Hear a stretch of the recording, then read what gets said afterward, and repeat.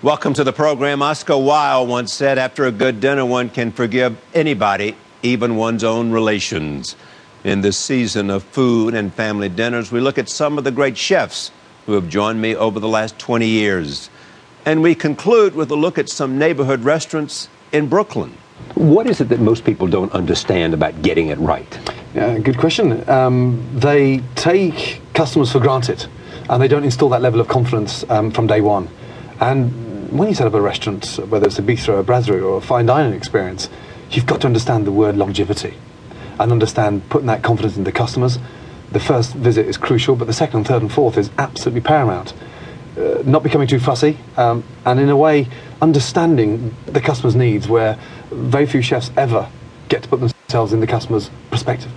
It used to be just enough to cook, be a very good chef. And when you started out cooking, and I felt that I was like the last, when I started cooking, I saw the last of this age of the great chef, where you had to be the greatest technician. And now it's not like that anymore, because once you became the greatest technician, you didn't have the ability to open up your own restaurant anymore. And things started to change. In the 90s, there were 5 or 6 restaurants where if you wanted to learn about cooking, you had to work there. And now that's not the case anymore.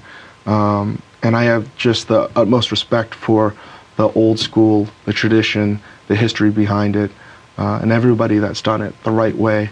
And I have a hard time justifying my place with that world. Cooking is a simple equation, no matter if it's fine dining on our level, casual dining, or even fast food. It's about product and about execution. So yes, you need to have that quality product. And you need to have people who are going to execute it. So it's really trying to bring those two together, that strong team that has a common vision, a common goal, and building relationships with the suppliers. And that is so important. Make sure that you have relationships and you're supporting the suppliers so that they can continue to do what they do. You know, we do exaggerate, in America all the time. So now we are all locavore. We got to eat local food, this, and now we get totally crazy with organic too, to the point where I have been to restaurants where they practically come and introduce you the carrot. That carrot was born on the 7th of May. Her name is Hilda, whatever. Yeah. So it can get, exaggerated too. Great chefs for an hour.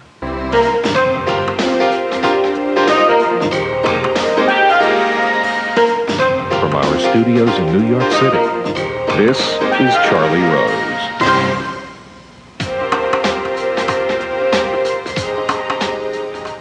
Let me start off, Hunter. Tell me what makes a great restaurant. How do you,